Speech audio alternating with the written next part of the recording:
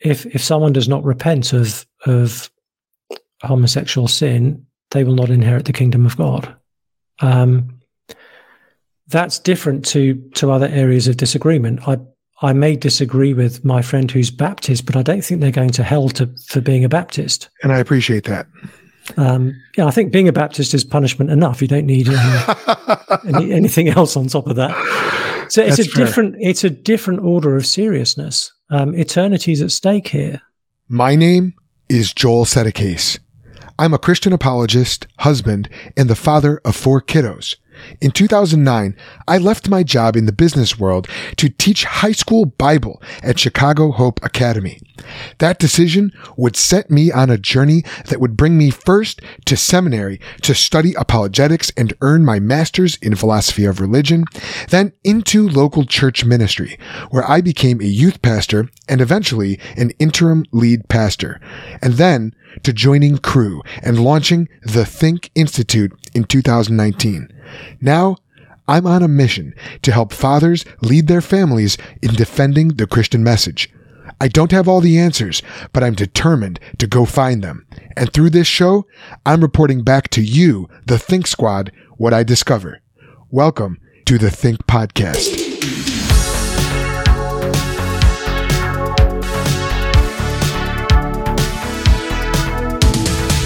Really quickly before we start, if you have an interest in the intersection of fatherhood and apologetics, as I do, as well as philosophy, theology, and many, many leather-bound books, I want to let you know about our online community, the Think Squad group on Facebook.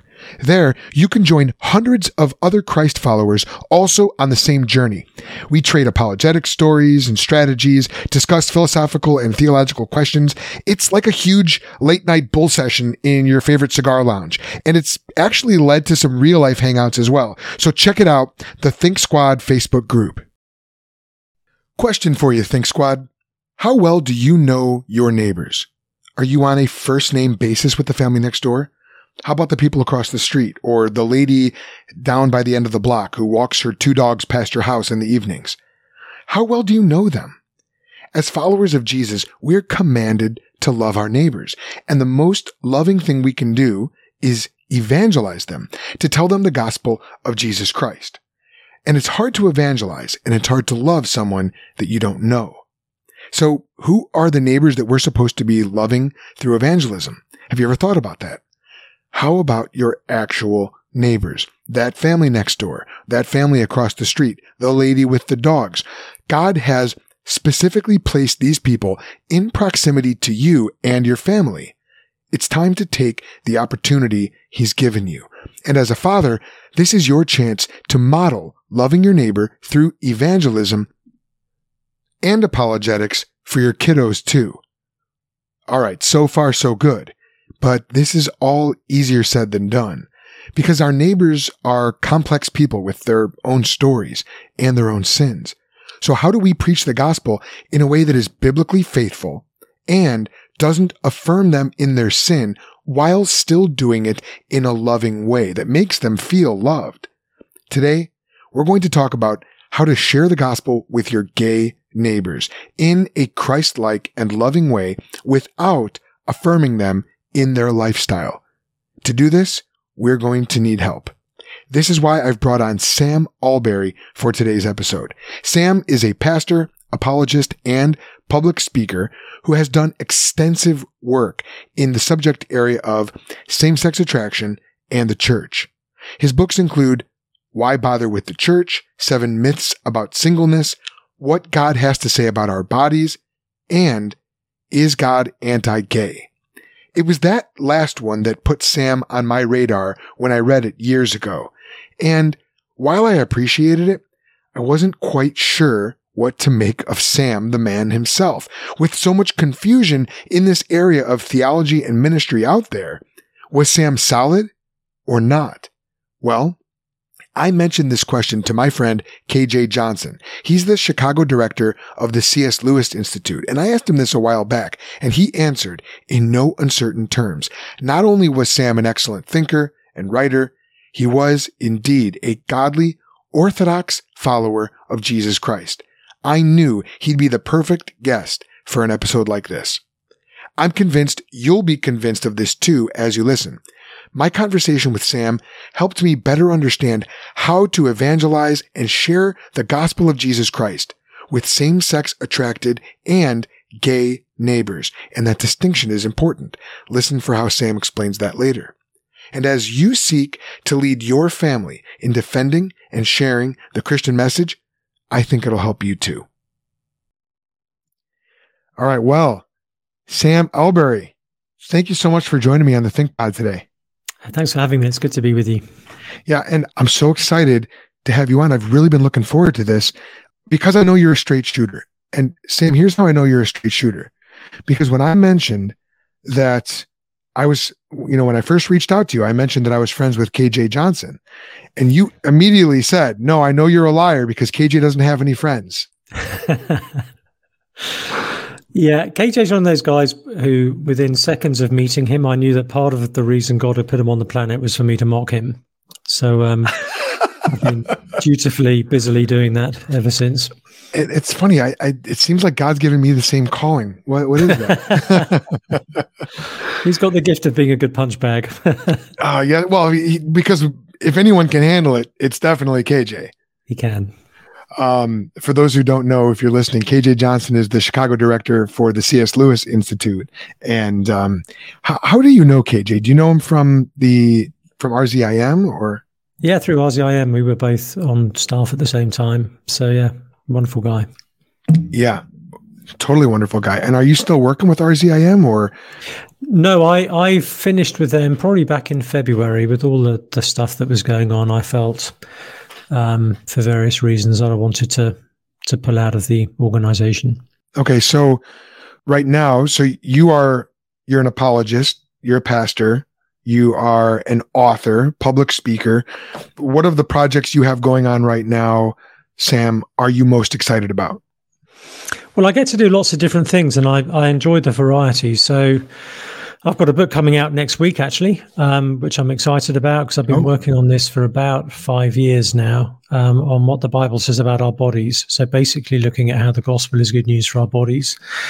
So I'm excited that that's come to this stage now. I'm starting to think about another book project or two. I've got a couple of articles I'm working on, some speaking coming up. So lots of things to keep me out of mischief, I hope. Why did you decide to tackle a book about bodies?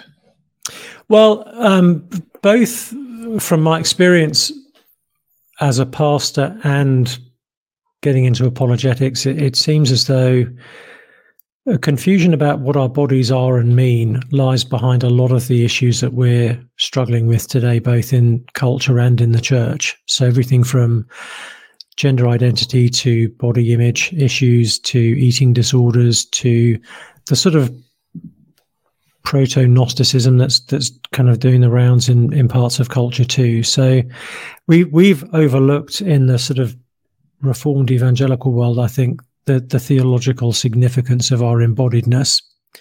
Our Catholic friends have been more diligent and attentive than we have on this area. So I really wanted to really just explore some of what the Bible teaches us about our bodies and the significance of our bodies to our faith. Man, that sounds like it would be hugely important right now with all the confusion. So you get into this in your new book. You talk about the transgender reality and movement? I do, yes, as one of a number of different areas of sort of application and thought. But yeah, looking particularly at how the creation of Adam helps correct our kind of anthropology, because God didn't make a spirit called Adam and then look for a body to put him into. God formed, the body out of the dust of the earth and then animated it. So we're not embodied spirits, we're animated flesh. That changes a lot about how we understand identity and even who the real me is, because the kind of narrative of our culture is the real you is who you feel yourself to be inside, irrespective of what your body happens to look like. Your body is entirely accidental and therefore incidental. So the starting point of Scripture is very, very different, but actually more, I think, stabilizing, comforting, reassuring, because whatever problems we have with our bodies, and all of us have some issues with our bodies, whether it's health or image or something else, at least we can have the assurance that we are meant to be here.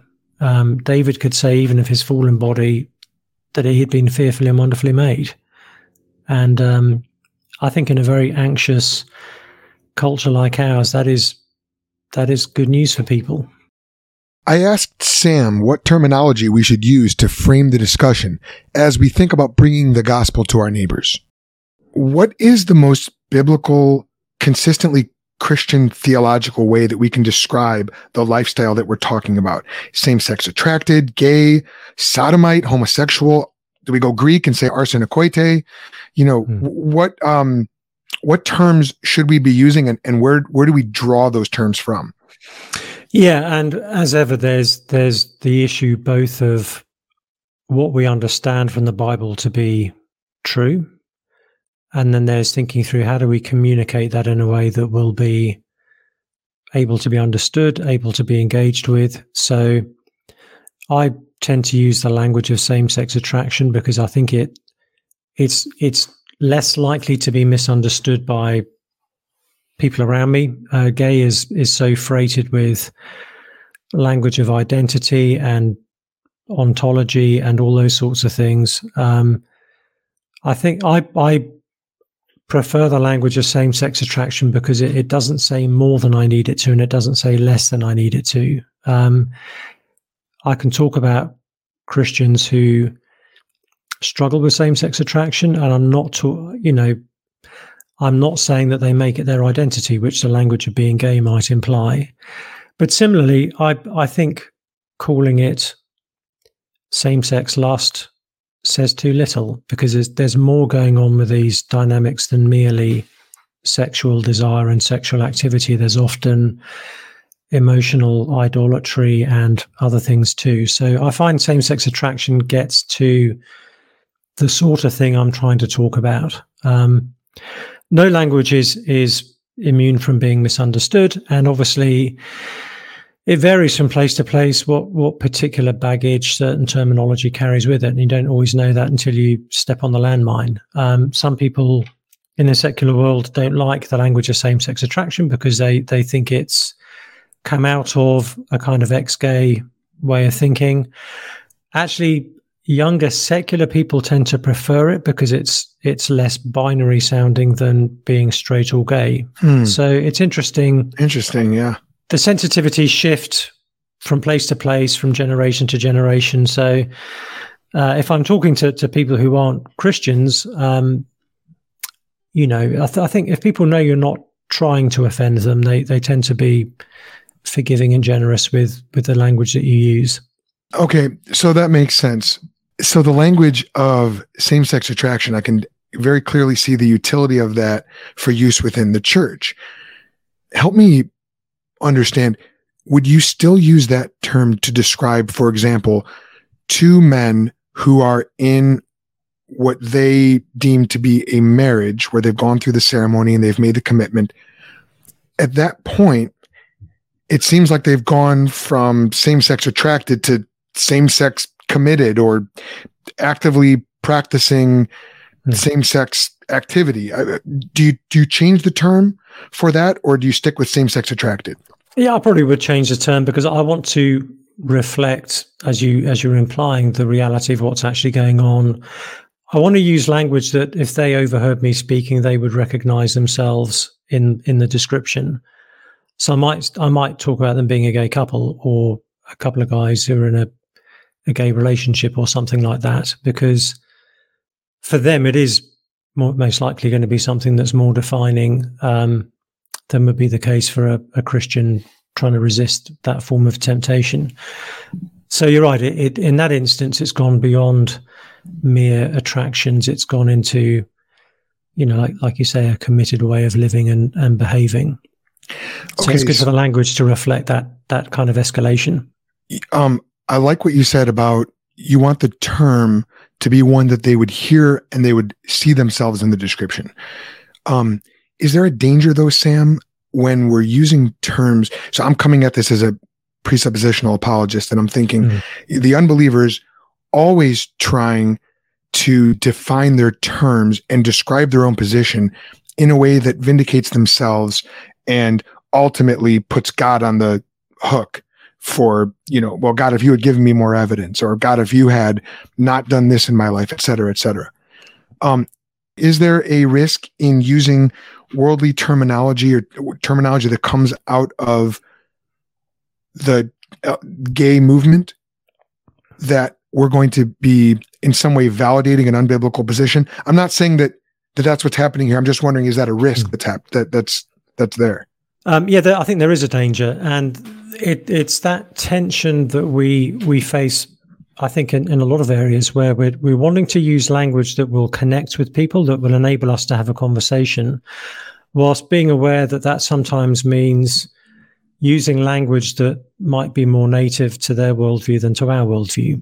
And so one of the scriptures I think that helps us with this is Proverbs 26, 4 and 5, which always befuddled me until I started having these kinds of conversations, where we're told, answer not a fool according to his folly, lest you be like him yourself. So if you use their language, their categories, their worldview, the danger is that you end up adopting it, you validate it, you give it credence even to your own heart. But the very next verse says, answer a fool according to his folly, lest he be wise in his own eyes. So sometimes it's wise not to use the terminology and the categories of the person that we're speaking to. Sometimes it is wise to, because by doing so, we can begin a conversation which, God willing, over time can lead them into wisdom. So there's a wisdom call. In certain scenarios, I will be more ready to use categories that I don't agree with than I would be in other instances. Sam offered an example from another point on the LGBT spectrum, namely the T.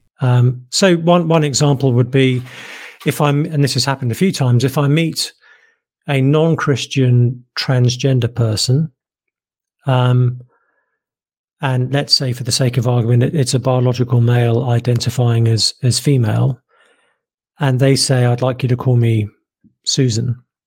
I probably will, based on the fact that it will be hard to have a conversation with this person if I don't at least give them, the name that they've asked me to address them as.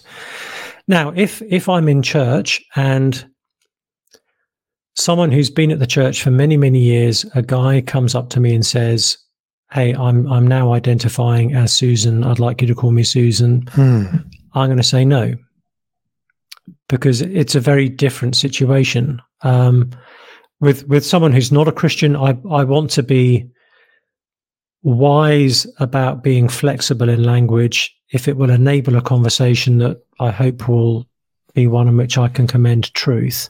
Yeah. When it's a Christian whose direction of travel is away from faith rather than potentially towards it, I'm going to approach it very differently, because I don't want to give them anything that will feel like I'm validating their way of thinking.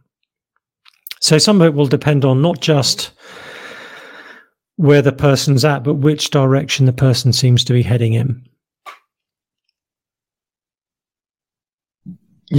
As you're describing that, I thought of Jude, and, there's this great passage in Jude where it talks about Jude is a great book. It's super short, one chapter, but it's great for apologists, and it's great for what you're talking about, these conversations, for guiding these conversations within the church between stronger believers and those who might be going astray, or, as you said, moving in the wrong direction. So in verse 21, it says, keep yourselves in the love of God, waiting for the mercy of our Lord Jesus Christ that leads to eternal life. Verse 22, and have mercy on those who doubt, save others by snatching them out of the fire. To others show mercy with fear, hating even the garment stained by the flesh. So that, to me, has a lot of that same Proverbs 26, 4 and 5 vibe, which, by the way, I'm so glad you mentioned those two verses, because you just put so many of my precept listeners at ease. Okay. You mentioned Proverbs 26, 4. Don't answer a fool according to his folly. Okay, we're good. But I think these verses in Jude have the same kind of, look, you're snatching them out of the fire, but be careful lest you adopt their way of thinking, lest you fall into their sin. There's a strong Galatians 6 vibe there as well, where you who are spiritual, rescue, help them carry their burdens, help, bring them back, but be careful you don't fall into sin yourself. And so that made me think of that as you're talking about that. What do you think? Do you see any of those parallels there? I think so. Yeah. I think that's a great parallel text to go to. Then Sam did something interesting. He brought up a really fascinating point. To further explore the idea of using terminology for the sake of the gospel in different contexts, he began to explore Paul's appeal to his own Roman citizenship in the book of Acts.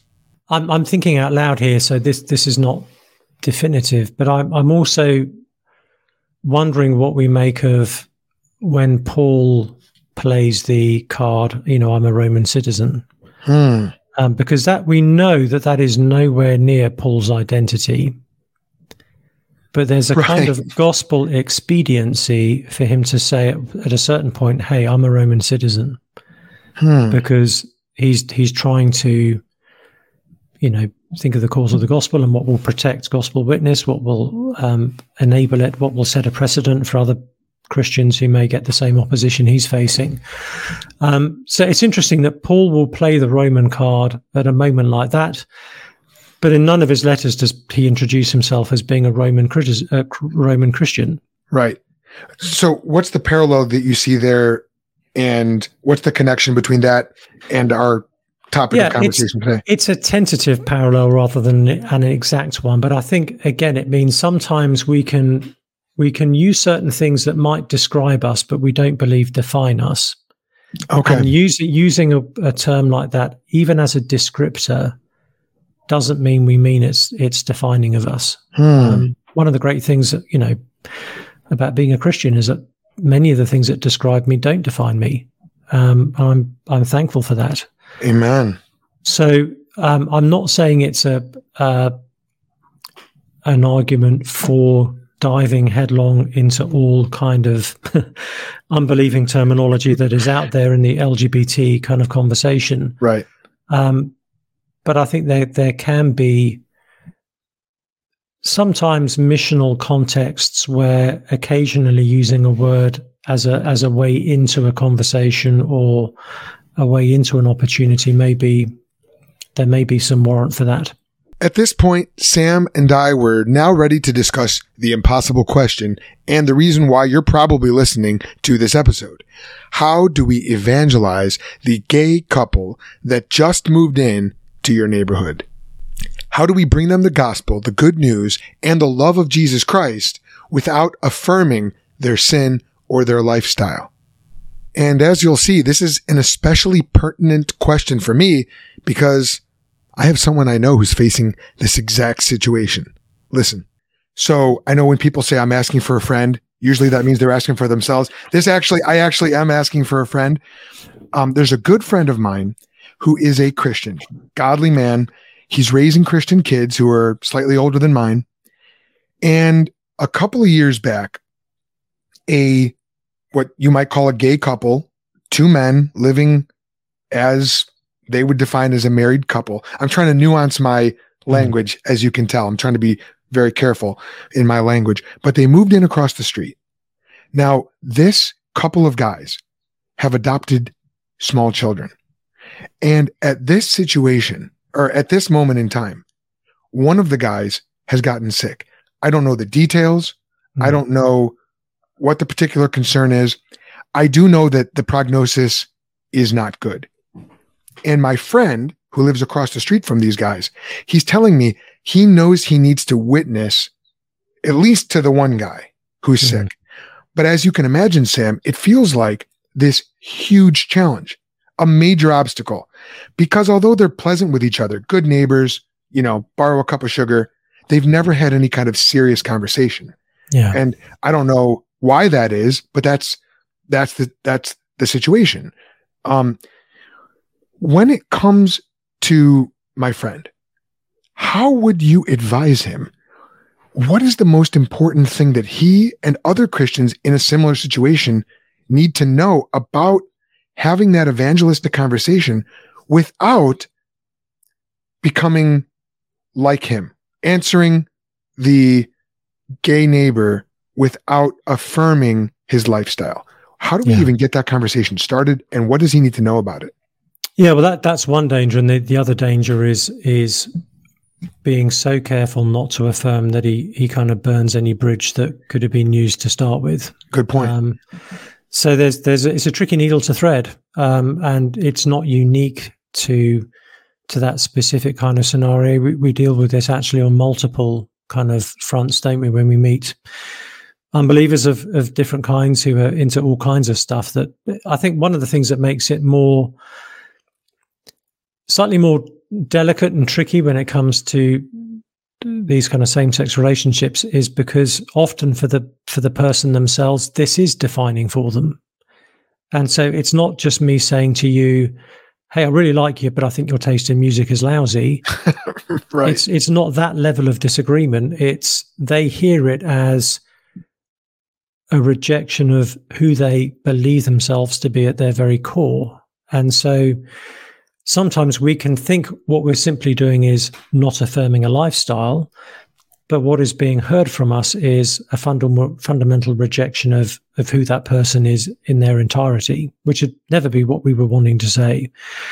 So two things generally help me with these kinds of things. One is Proverbs 18, is it 13, says that to answer before we hear is folly and shame. Yeah. I cite that one a lot. And I need to hear that one a lot. Me too. And both in the realm of pastoral ministry and in the realm of apologetics, it's so key. We need to understand people as well as we can to gain wisdom about how best to commend Christ to them. We don't only have one way of sharing the gospel. There's so many entry points. There's so many on-ramps. I find the better I've got to know someone, the better my instincts are about where to begin in talking to them about Jesus. So by listening to someone, what I really want to get is enough of their story, if they're comfortable sharing their story, to get a sense of their hopes and fears. Hopes and fears tell me what someone's functional savior is most of the time. And that, and people can be in the same scenario, but having got there by very, very different routes. And the backstory often helps me to get a sense of where my starting point is. So that's one principle. The other principle is because in most cases,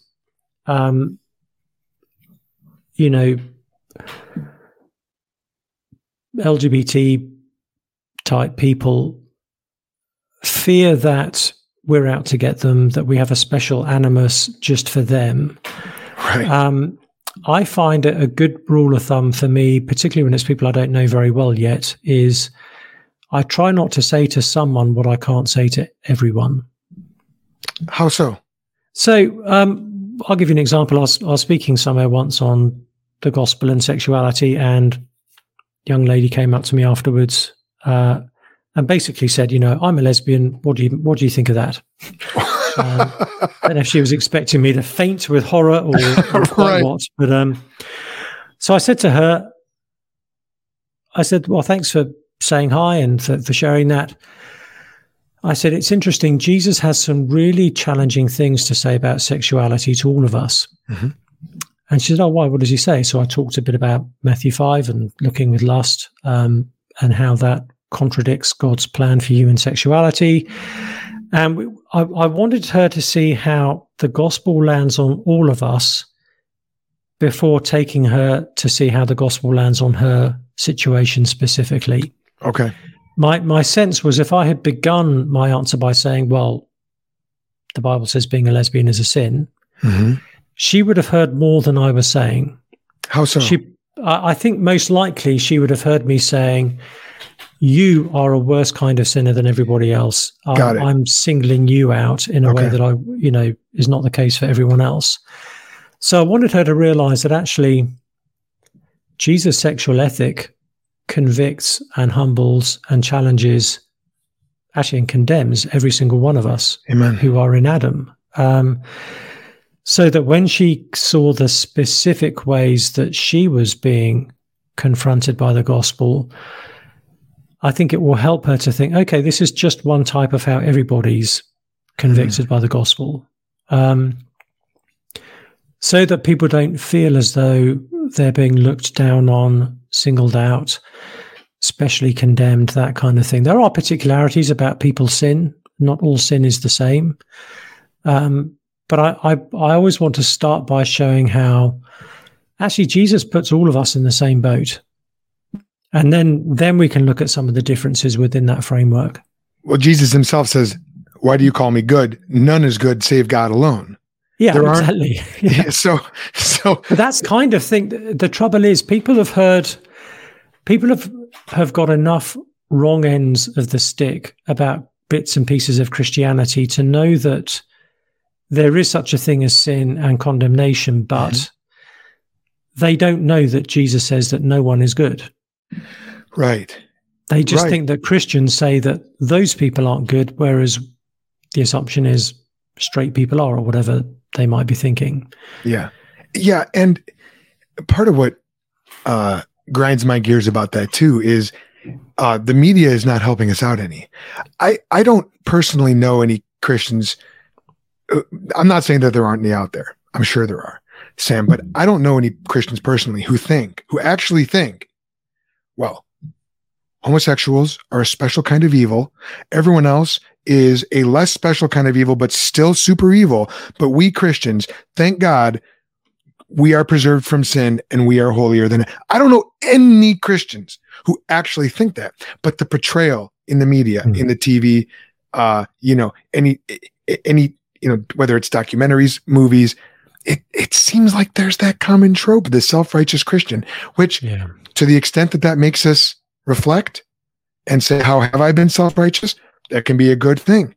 But Sam, between you and me, I'm starting to get the suspicion that the world is actually not on the Lord's side. That's just a hunch, right? All right. So we've laid out some guidelines for what to do and say to our neighbors. But to do any of this, there has to actually be a conversation. There has to be an encounter. So how do we get started? What's the first step? Is it just walking across the street and saying, I'm a Christian, can I pray for you? Or what? How does that even begin? Yeah, I think so. And again, everyone is different, so that what works in one instance may not be the right thing in every instance. But my sense would be, particularly when there's an obvious need going on within that household, is to say, listen, I've heard, one of you's very sick. Is there anything you guys need? We're just across the street.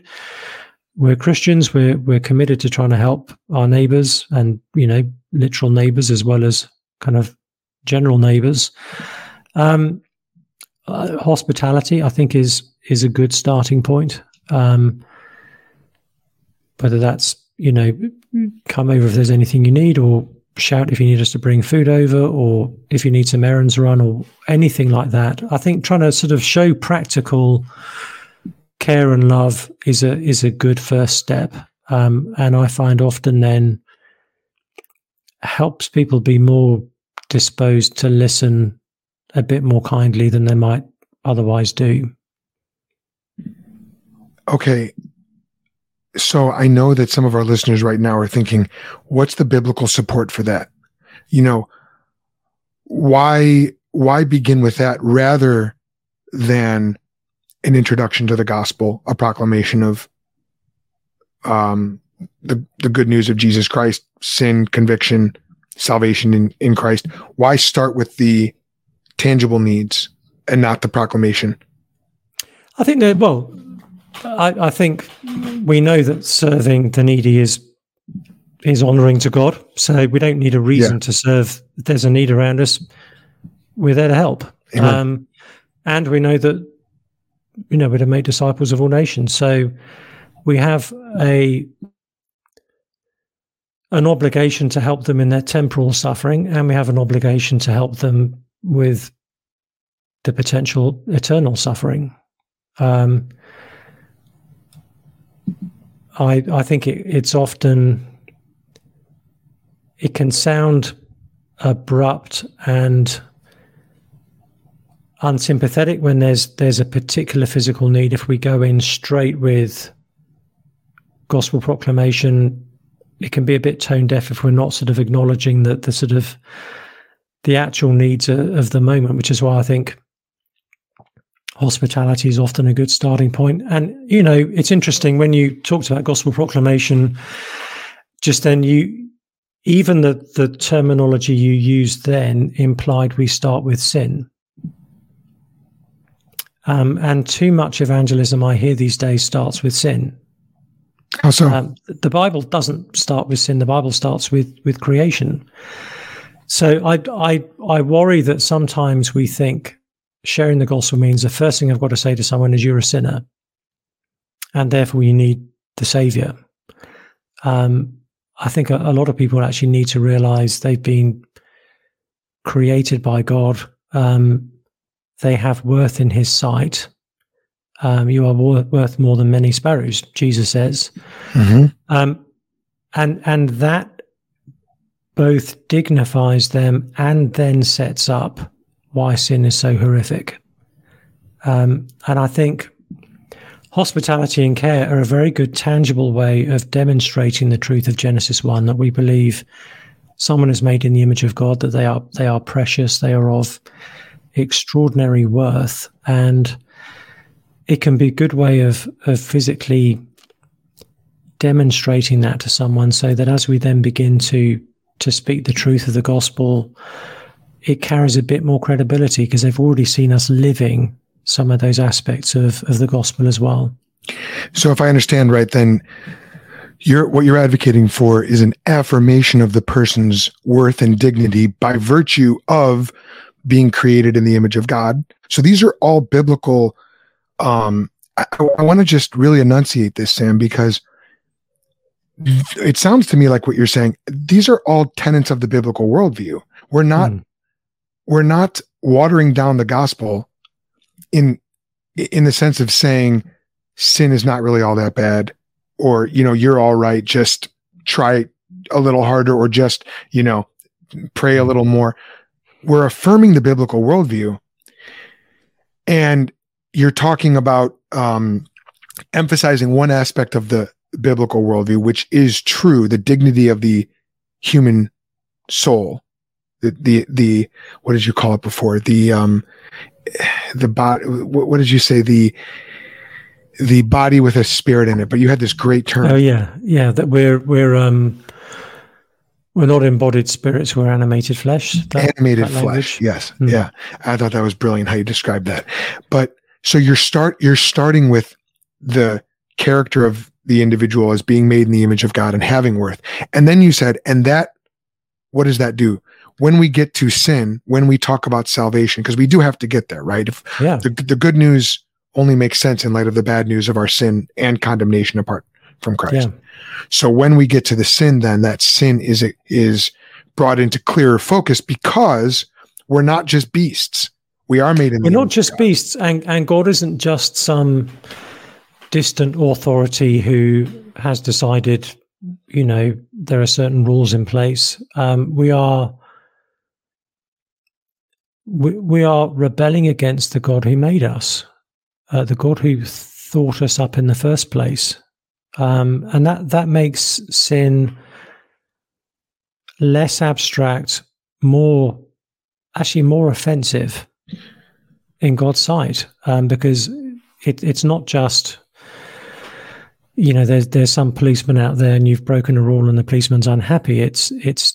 You're actually parking your tank on God's lawn himself and aiming at Him.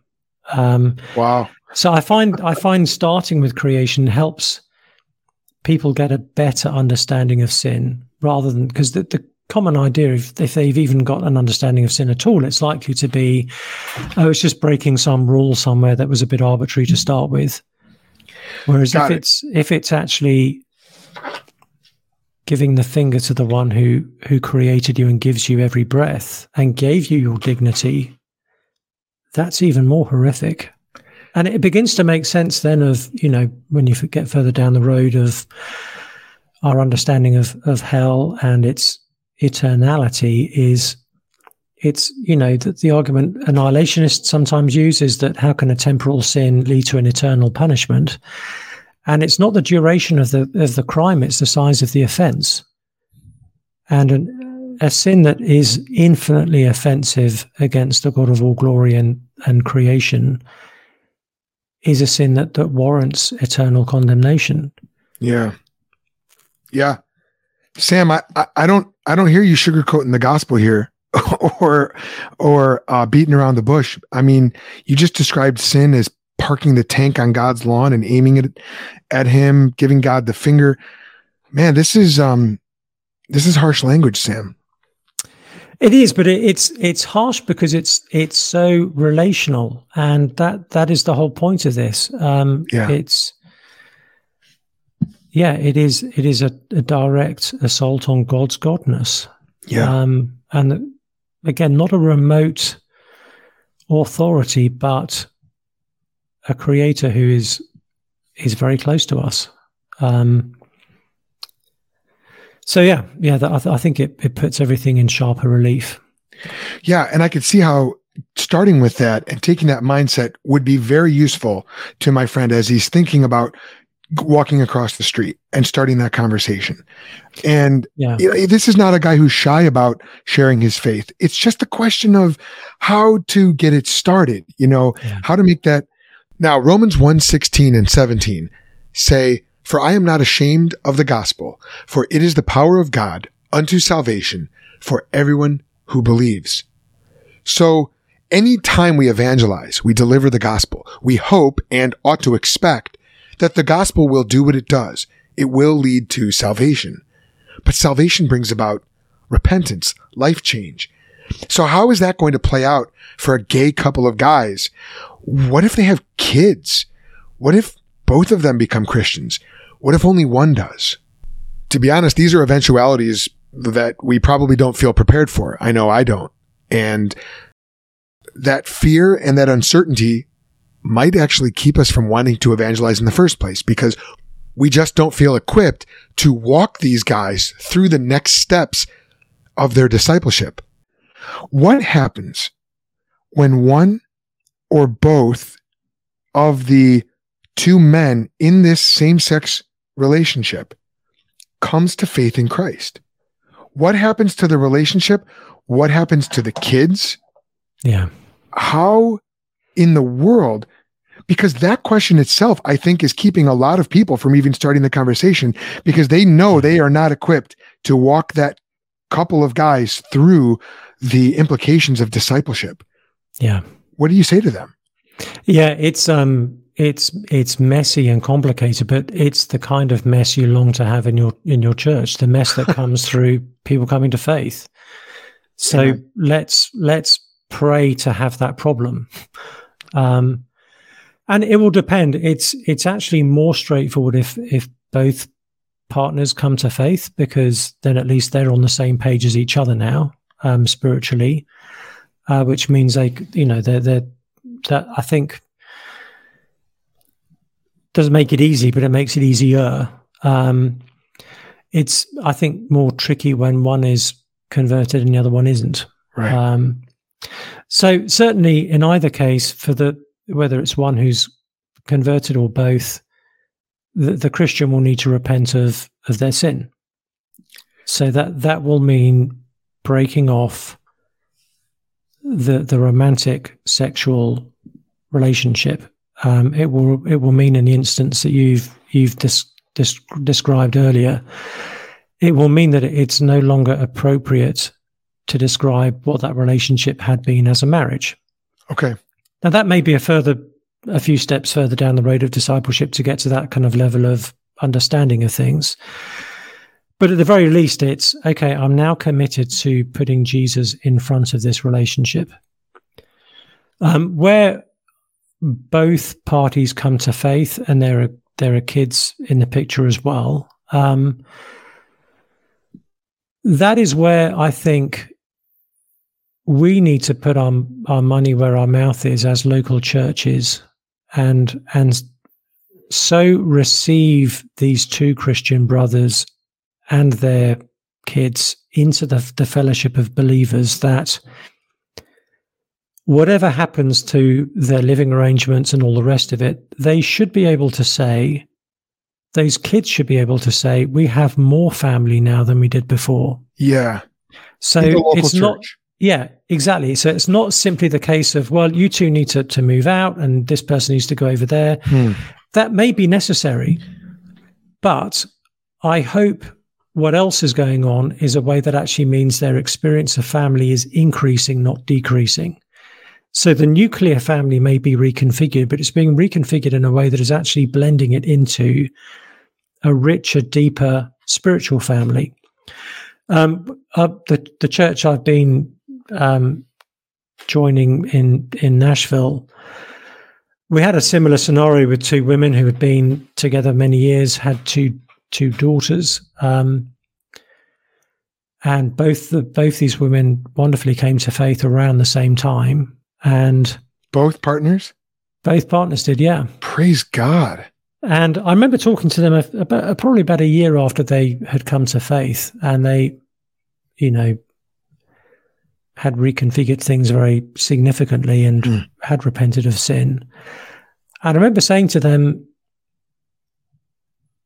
how are you guys doing given all those changes? And they said, we feel so much closer as sisters in Christ than we ever did as lovers. No way. Sam, that's incredible. And it won't be the case that with every same-sex couple that the friendship will be preserved and translated into, the kingdom life in such a smooth way. Yeah. But it was sweet to me to see the friendship part of their relationship now sanctified. Yeah. And the sinful elements of their relationship now repented of and discarded. So it just made me realize that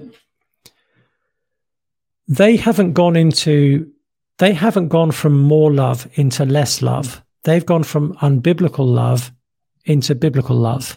Yeah. They've gone from a worse kind of love or understanding of love into a better understanding of love, which is what you would expect if God is love. If we walk in his ways, we will be walking in real love rather than the kind of counterfeit loves that we mistake for the real thing in the world around us. Yeah, that reminds me of C.S. Lewis's book, The Great Divorce. Have you ever read that? Yeah, I love that book. It's so good, right? Yeah. There's that one scene where they're taking a tour of heaven, and there's the man who's come up from hell, and he has on his shoulder, I think it's a dragon, and the dragon is harassing him, and it's sort of ensnaring him in sin and false ways of thinking. And he allows this angel, I think, or maybe it's one of the saints, to basically strike him and the dragon down. And I'm probably butchering the details here, but you know what it is? The dragon gets killed, and the man is glorified, and his dragon, far from it doesn't just disappear. It's like transformed into a stallion. Yeah. And it comes back. And the way Lewis describes this is, look, God is not just in the business of just cutting things off from you, but he transforms so that those things in your life which had been problematic for you, which had ensnared you, actually become regenerated. They become redeemed. God redeems all of your life. And it's just this amazing thing. And I hear elements of that in the story of those two women. Yeah. And I think, I think of another couple I know of at a friend's church here in the UK where, again, two women from a same-sex relationship both came to faith. And in their case, they realized they couldn't live under the same roof anymore, and they had certainly at least one child. And so someone from the church said, "Oh, I live just around the corner from you. So one of you is welcome to live here, and that way you are nearby. You're not under the same roof, but you're nearby. You'll still, you're not being completely kind of cut apart." Yeah. But it makes me think that just as I hear people who have experience of evangelism amongst Muslims will often say, don't start evangelizing Muslims unless you've got a spare room that you're willing to use. You've got to go the distance here. I think for churches that do earnestly want to see spiritual fruit among LGBT folks, that's where the hospitality of the local church really needs to come in. Because again, we want people's testimony to be, I now have more intimacy and community and family in my life than I had before. Yeah, and just to be clear, you're not saying don't evangelize. Wait to evangelize. I think the call would be go find a spare room, right? Like, because we need to be evangelizing. So definitely, we got to figure out a way to make this happen. Like, put the structures in place. Move your church in that direction. Yeah, absolutely. It actually reminds me of Matthew 19:29. Jesus says, "And everyone who has left houses or brothers or sisters or father or mother or children or lands for my name's sake will receive 100-fold and will inherit eternal life." Yeah. So it's like, man, you haven't gone from less love or more love to less.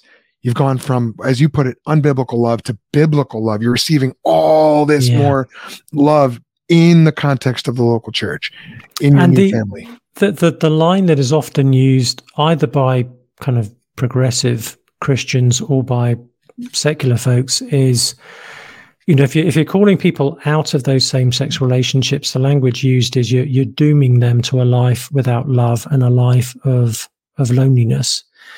And the church should be a living demonstration that is just not the case. They're not, the love that they're stepping into is not a downgraded version of what they had before. It's a refined version of what they had before. But that means that the church has got to be on board with that. I love that passage in Matthew 19. It's one of my favorite passages to go to on this, because it's one of the rare instances where a promise of Jesus depends on us to fulfill it. Yeah. Because we are the fathers and mothers and brothers and sisters and sons and daughters that Jesus is promising to those who will go without such things. Yeah, and the cool thing is he is promising it. So the entailment of that is the church will do this. And it sounds like in your example, that's exactly what happened. Yeah. Yeah, and it's glorious to see. We don't always get these things right, but when a church does get it right, it compels the attention of people. Amen. I asked Sam for some practical advice, and I think this is going to be super helpful for you fathers who really want to model this well for your kids. Yeah, I think a piece of advice I was given once, which will need qualifying, but I think is a helpful rule of thumb, is if in doubt, do the friendly thing. So if you sense, it could be awkward if I try and initiate a conversation, well, I'd rather the awkwardness was from me trying to be a friend than from me not trying to be a friend. Yeah. So just try, and if you stick your foot in it, you stick your foot in it. But I think it's honoring to the Lord to try, to take initiative. So rather than thinking I've got to know exactly what I'm doing and what my game plan is before I even knock on the neighbor's door or have some kind of conversation with them, is to think, okay, I'm just going to, the Lord has things to teach me. I'll need to grow in my understanding of how to do this better, but I'm not going to wait until I think I'm ready before I start trying to witness to people. Well, God loves using people who aren't, frankly, ready for what he's using them to do, which is the only hope any of us have, right? Yeah. So I think don't put so much pressure on it. I mean, people are people. So you may not know much about their particular lifestyle and demographic and however they're identifying and all the issues associated with that, but they're still people. So move towards them with the love of Christ. I've been reflecting a lot recently on Mark 6 and the feeding of the 5,000, and how at the beginning of that narrative, we're told, the crowd is there. It's kind of overwhelming. But Mark says that Jesus, because they were like sheep without a shepherd, Jesus had compassion on them. And I've been very struck by that, because as I see the lostness of the lost around me, and our culture is getting more lost, it seems, not less lost, it's easy for me to get irritated. And it's been convicting to me that I need to be more compassionate, because they may be, in some cases there may be people who might be even rude to us as Christians. Sure. But okay, they're going to be rude to me. I don't need to take that personally. They're just being lost sheep. That's what they're doing. You don't get mad if a blind man steps on your feet. Exactly. I love that. And then the very next thing Mark says was, he then began to teach them many things. So the most compassionate thing we can do for lost people is to teach them many things about Jesus. There's not just sort of one little gospel formula that everyone needs to hear, but there are that sort of multifaceted variety of things that we can share about Jesus. Let's just tell them as many things about Jesus as we possibly can, and see what the Lord might use. Yeah. So I'd encourage all of that, and for dads in particular, I think one of the most important things I've seen, both as a friend and as a pastor, and have been around lots of dads and lots of families, and it's such a joy and a privilege to be a fly on the wall sometimes, is that the dad is not called to give their son or their daughter a sort of example of Christian perfection. Oh, that's a relief. That's actually what you're called to do as a parent is to model repentance. And I think teaching kids to repent by showing them how you repent. So showing kids, this is what you do with sin, and this is what you do with sexual sin. So that when your child begins to reveal the particular ways in which they are a sexual sinner, they're not going to grow up with the fear of, I'm going to get kicked out the moment dad knows what it is that's going through my head. They're going to be thinking, actually, no, my dad knows the crazy that's in the human heart. Yeah. And I've seen how he handles his own and other people's. And I think that will make it easier for a child to be honest with a parent about, hey, this is the stuff that's kind of going through my bizarre, crazy brain right now. So I think modeling repentance is a really significant step. That's huge. That is great. You're right, because there's going to be something. Yeah. There's going to be, as your kids grow, there's going to be something that they are going to realize about themselves. There's going to be sin that they give into. There's going to be temptations that are self-inflicted because they put themselves in harm's way. And then there's going to be stuff that's more intrinsic or unavoidable. And if you're modeling that for them, if me as a dad, if I've been showing them, look, sin is inevitable, at least temptation to sin is inevitable, as Jesus says, but here is how you deal with it. And here's what God offers you. This is the forgiveness. And not only the forgiveness, but the victory you can have over sin. Yeah. Jesus has overcome the world, and we overcome through the blood of the Lamb and the word of our testimony. Yeah. And for dad to say, particularly to a son, listen, this was the crazy I've had to wrestle with in my life. And this is what's helped me. These are some of the things mistakes I've made that I've had to learn from. These are some of the ways I've seen God's grace. These are some of the ways I've seen, as you say, a measure of victory in my life. I think it just cracks open a whole load of conversations that would be difficult to have otherwise. Yeah, wonderful. One of the things I love about my work with the Think Institute is getting to interact with the Think Squad on the Think Squad Facebook group. This is our free community of believers who are getting equipped to explain, share, and defend the Christian message. This is our lab for helping dads to lead their families well in defending the Christian message. I let the group know that I was going to be doing this interview and asked them to share some questions that they wanted me to ask Sam. And they did not disappoint. So then I asked Sam if he'd be all right tackling a few of them. Sure, yeah, happy to. This first question is one that I know a lot of you wanted me to ask. Does Sam believe that same-sex attraction itself is sinful? Curtis Cutler asks, is same-sex attraction itself sinful? Does it need to be repented of? Yeah, that's a massive question, and it slightly depends on what we mean by same-sex attraction. But I take it from Matthew 5 that lustful desire, even if not physically acted upon, is sinful. So inappropriate emotional, physical, sexual desires for people of the same sex are sinful desires. Where I think we need to be a bit more nuanced is, I think there is a distinction between temptation and sin. Now, James 1 tells me that temptation, I can't pin that on anyone else. That comes out of my own fallen nature. That's generated out of my own heart and my own fallen desires. But at the same time, I don't think temptation is the same as sin. So I wouldn't want someone to feel as though just because I have the capacity to be tempted in a certain way means I'm sinning by having the capacity. Okay.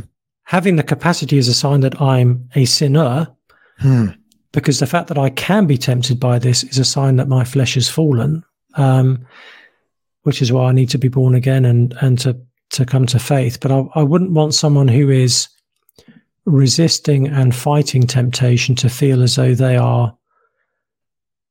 they're condemned in the process, because actually that to me is someone triumphing rather than someone who's failing, if that makes sense. Yeah, and that's very C.S. Lewisian as well, because he talks about how it's the person who is tempted and overcomes and resists the temptation that knows the most about sin. Yeah. When you've experienced the extent of temptation and you've come out the other side without giving into it, you now know your enemy. Yeah. And there's something very powerful in that. And I also like what you said too, Sam, about we're talking about someone who is fighting temptation, not someone who is giving into it. At this point in the conversation, I was reminded of a discussion that I had years ago with some fellow pastors at Park Community Church in Chicago around this question. Is homosexual desire like other sinful desires for the opposite sex? After all, both are immoral, sexual, sinful desires. Or, on the other hand, is same-sex desire different and worse? Because whereas heterosexual desire of, say, a man lusting after a woman that's not his wife, that is sinful, but it's a corruption of a good desire, which, when properly expressed, is a man's desire for his wife, a member of the opposite sex. Whereas, on the other hand, same-sex desire is actually an unnatural, inappropriate, inordinate desire, because man was not even created to desire and be with a man in that way. So does Sam think that they are alike, or are they different? I agree with both. So there are ways in which sins are alike, and there are ways in which sins are different. Okay. So, and I want to say that the sin of homosexuality is both like and unlike other forms of sexual sin. It's unlike in the sense, as you say it, I think it represents a further departure from God's design for human sexuality. It's a slightly greater twisting of that original design and pattern. And I think that idea of things being more or less proximate to God's design is reflected in the Levitical passages which itemize sexual sins, because in each passage in Leviticus 18 and in Leviticus 20, you get a progression where the sin is departing more and more at each point from God's original design. And, goes from adultery through homosexuality to bestiality, because in each case you're going further and further away from what we were designed for. Right. So there's a sense in which is why I don't want to say all sexual sin is the same. Sure. But at the same time, there are ways in which all sexual sins are like, and all sin is a distorting and a twisting of something good. So there's there's no room for the person who's only ever experienced heterosexual temptation to feel superior to someone who's wrestling with same-sex temptation. Yeah, my sin, we're both down here in the sewer, but, the filth that's covering me is a lot better than the filth that's covering you, Exactly, yeah. So, which is why, again, I want to keep saying that if we understand Jesus rightly, he should be deeply humbling and convicting all of us. Amen. Yeah. No, that's really helpful. And actually we got to wrap in 2 questions there from Curtis Cutler. I have to ask you this, Sam. Does the Bible whisper about sexual sin and in particular same-sex homosexual sin? You may have heard that phrase before. This was a claim recently made in sermons from both the former SBC president, J.D. Greear, and in an allegedly plagiarized sermon by current SBC president, Ed Litton. What did Sam think about it?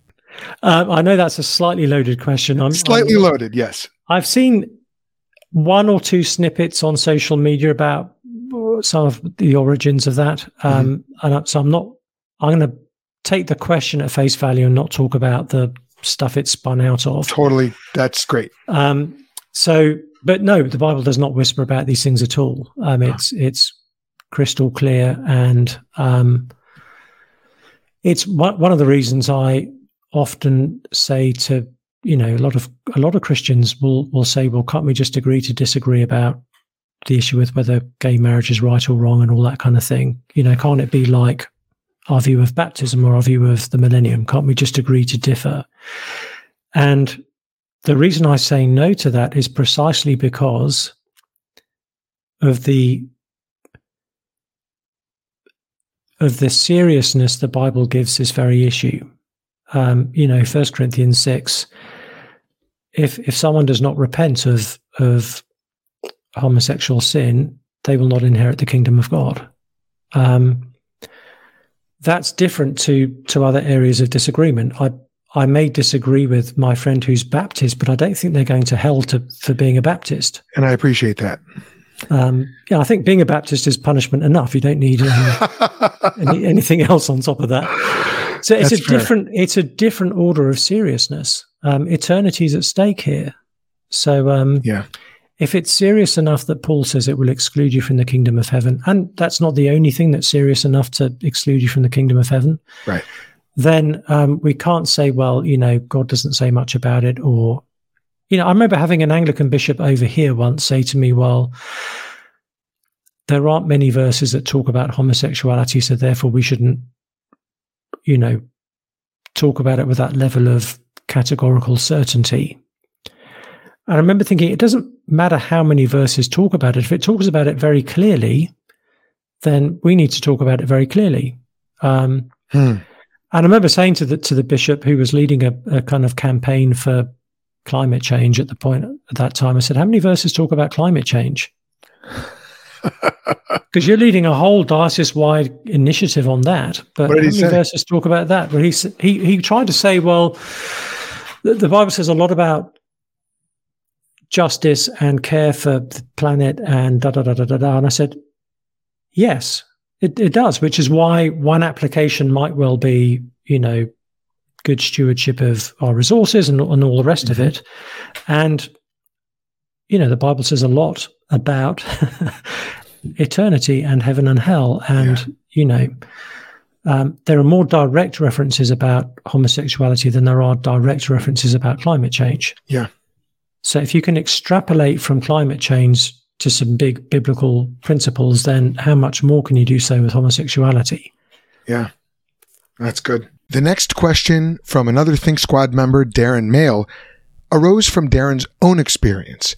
Does Sam believe that God can and will change same-sex attraction and transform that person to become heterosexually attracted as he created us to be? That's a good question. God is in the business of justifying and sanctifying sinful human beings, which means that our sins and debts are cancelled and our hearts are changed and our affections are reordered. Now, the assumption behind the question is that I am supposed to have heterosexual desire. Maybe I am, but I don't see a verse in the Bible that tells me I should find women attractive. I see verses that tell me that if I'm married, I need to be faithful to my wife, and that if I'm not married, I need to be chaste and self-controlled. I don't see a verse anywhere that says I'm supposed to be generally attracted to women. Now, I may have missed it. I'm happy to be corrected on that. Sure. So I'm not sure my sanctification necessarily entails heterosexuality. What it definitely entails is holiness, a hatred of sin that should be intensifying with time, a love for Christ and a pursuit of holiness and Christ-likeness that should be intensifying over time, and therefore a putting to death of any desire that is contrary to God's will. So part of the question, and this is a genuine question, I think we need to have more discussion about. When Paul talks about the putting off and the putting on, the putting off part of this is very clear. I'm to put off any physical inappropriate desires for other men. Mm-hmm. What am I meant to put on? Putting the question another way, what kind of sexual desires do we believe Jesus experienced?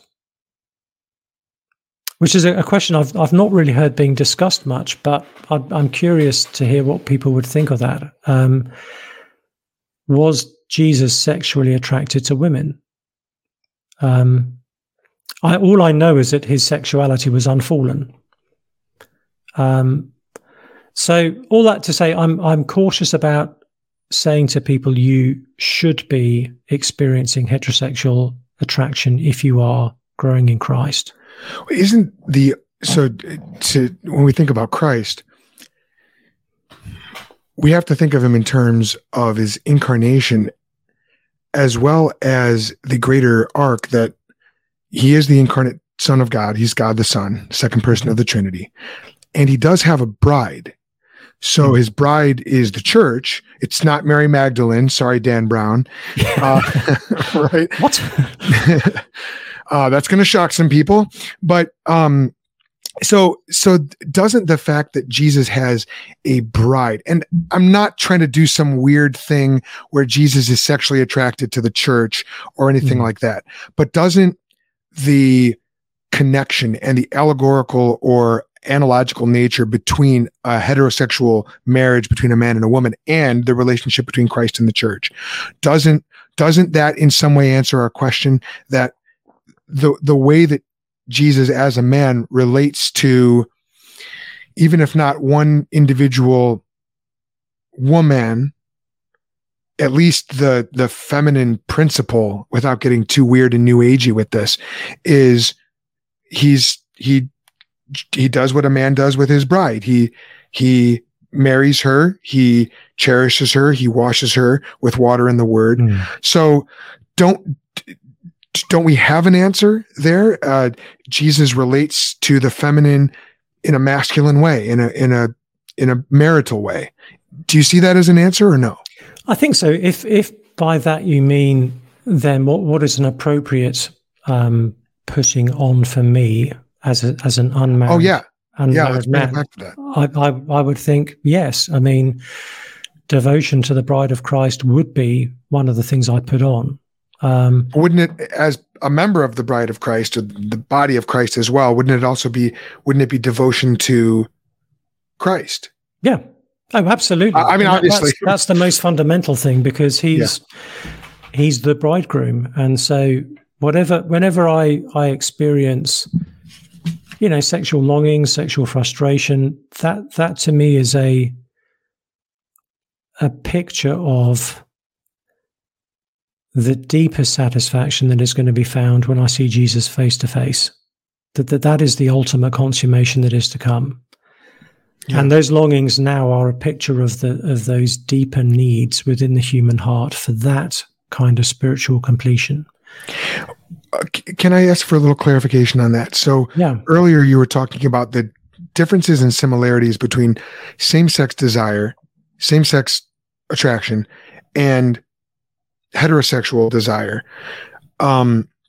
And you made the point that there's similarities and differences, but same-sex desire is it's a further twisting of God's normative plan. What you just said, the sexual longings, emotional longings, things like that, if I understood you, you were saying that that's a picture of the longing that we all have that's ultimately going to be fulfilled in the consummation of the kingdom, Christ and the bridegroom. But if they are, forgive me if I'm putting words in your mouth or extrapolating too much. If the desires are same-sex desires, is that still a picture of, or maybe in what sense is that still a picture of that fulfillment or that longing for fulfillment that will only happen at the eternal, the consummation on the last day? Yeah. To borrow, I think I'm borrowing this phrase from N.T. Wright, but it's a broken signpost. Okay. So the actual, if I'm experiencing inappropriate feelings for another man, those inappropriate feelings are not a picture of what I will eventually have with Christ as part of his bride. But if at a more basic level, I'm feeling that sense of frustration, incompleteness, need for something. Okay. At a more general level, that is a sense of, that's because, part of the reason God has given us that sexual energy to begin with is to picture for us the deeper need we have for Jesus. That makes sense. Broken signpost. Even though that's from N.T. Wright, I'll still allow it. All right. We have time for one more question from Darren. And Sam's answer to this question is going to set him apart from many other guys working in this field. Do you personally identify as a gay Christian? No. Okay. For the reasons I outlined earlier, I think it's an unbiblical anthropology.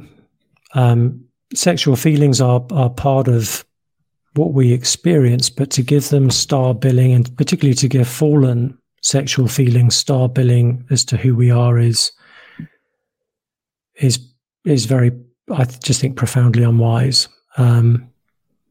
So my concern with that, and this is opening up the discussion wider than the question may be desiring. My concern with those who do identify as gay Christians, even if they're trying to live according to the teachings of the Bible in terms of sexual ethics, I don't think a Christian sexual ethic is sustainable if it's not supported by a Christian anthropology. So to have a sub-Christian or unbiblical anthropology underneath a Christian sexual ethic, I just think is an unstable compound, and one of them will eventually give way. And ultimately, the New Testament logic is that our understanding of who we are is what then drives how we live. Yeah. So it's right that we it therefore matters that we understand who we are biblically and rightly.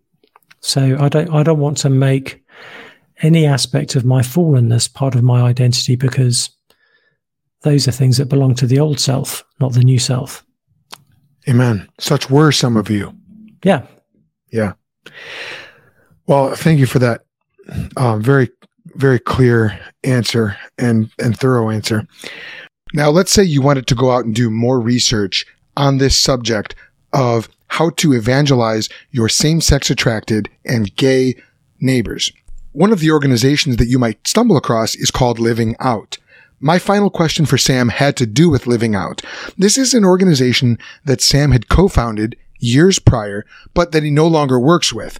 And the organization says that it's aimed to help Christians live out their sexuality and identity in ways that enable all to flourish in Christ-like faithfulness. Now, I admit, this is a group that I am very skeptical of. They do use terms like Christian and gay and sexual orientation. So my question was, did Sam approve of their work? Does he still stand by the organization? And does he approve of the terminology that they used? I was curious, especially in light of our previous conversation about terminology. Living Out produced a survey years ago about biblical inclusion and is your church biblically inclusive? In that survey, it says, a godly Christian's, this is a quote from the survey, one of the options that the church is asked if they affirmed is a godly Christian's sexual orientation would never prevent them from exercising their spiritual gifts or serving in leadership in your church. Okay, so maybe this is sort of a twofold question. One, what do you think of the use of that language, sexual orientation? Do you think that that's biblically sound? Can Christians use that, and why? And then what do we do with someone who approaches Living Out and says, yes, as a minor attracted person, what we would call a pedophile, what do you do when someone who is attracted to children comes and says, I want to work in the kids ministry, and you answered the survey, you said that my sexual orientation would never prevent me from exercising my spiritual gifts. How do we understand that, and what would your response be? Yeah, there's a number of issues there, as you've suggested. One is the language of sexual orientation, which I think would have been more straightforward 10 years ago. I remember hearing Al Mohler talk about sexual orientation being a real thing, and I think generally what is often meant by it is there's often a pattern and a shape to our attractions. And it's useful to have some way of describing the particular shape of a given person's attractions. However, in more recent years, sexual orientation has become, again, more of a matter of ontology and identity. And for that reason, I think it's less useful to us. Sexual orientation implies a sort of immutability and a fixity to something that I think in reality is often a bit more malleable than that. People's attractions and desires, even taking outside, even setting aside the work of the gospel in someone's heart, people's sexual feelings and attractions change over time. Not everyone's to the same extent, but it's not the case that everyone's sexual desires remain utterly fixed and constant throughout their life. So I think sexual orientation has become in contemporary culture more of a kind of, this is the way someone has been hardwired, and therefore it's cruel to try to, suggest any kind of change or restraint or anything like that. So I tend not to use a language of sexual orientation for that reason. That makes sense. With regard to the second part of the question, as you put it to me, I think all of us are sexually fallen. All of us have fallen desires and disordered desires, and for all of us, that includes our sexual desires. So the issue for me is, I'm more interested in what someone is doing to mortify sin than I am the particular kind of sin they're mortifying. If someone is seeking to mortify sin, then that I don't think the type of sin they're mortifying should be immediately disqualifying. It may mean that it would be unwise for them to serve in certain spheres, and so if someone was saying, I wrestle with attraction to kids, then it wouldn't be wise for them to go into kids ministry. I mean, that's just common sense. Yeah. That's not saying they're biblically disqualified from ministry.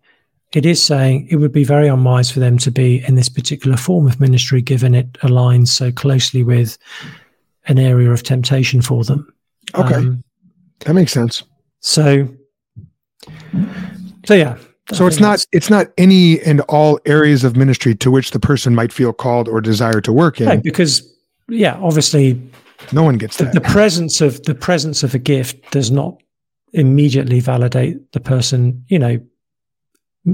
my understanding of 1 Corinthians 14 is it's more about the not use of gifts than it is about the use of gifts. There are times when, for the sake of the common good, you don't use your gifts. Right. Either because there's 17 other people who have the same set of gifts and you've got to take it in turns, or for, there may be other reasons why there's no interpretation. Those gifts are not actually where the church has its most acute need right now. So, okay. Yeah. Great. Man, you've handled tough questions before, have you not? Yes. I mean, occasionally. This area of conversation is, I mean, there are a few areas that aren't tough when it comes to these areas of. Yeah. Well, I appreciate your answers. Do you think that living out survey, would you still stand? I don't even know if you had a part in that. Would you stand by it today? Do you think it's still a helpful guide for churches? Yeah. So basically, I agree with what it was intending to say. I think that there may be better ways now of saying some of those things. Okay. But I think that the points are, because I know the guys who are, I was part of the founding of Living Out. I know all the people who are involved with it. I know them to be men and women who believe the Bible, and I don't have any worries about their soundness or anything like that. Okay. And part of it is also, and this isn't to excuse every word that may well be on the website, but I think part of the issue is when you're ministering in a predominantly very secular context. Again, the language you use may be different to if you're having this conversation primarily within a church context. Sure. Again, that's not to justify any use of any terminology, but it's just worth bearing in mind differing audiences that are out there, and people. Yeah, what someone is saying to a particular audience may be misunderstood if we think they're talking to a different audience. All right. Now, because I know that a lot of you guys will want to do further study on this, I asked Sam to recommend some resources. Just remember that these recommendations are coming from Sam, not necessarily from me.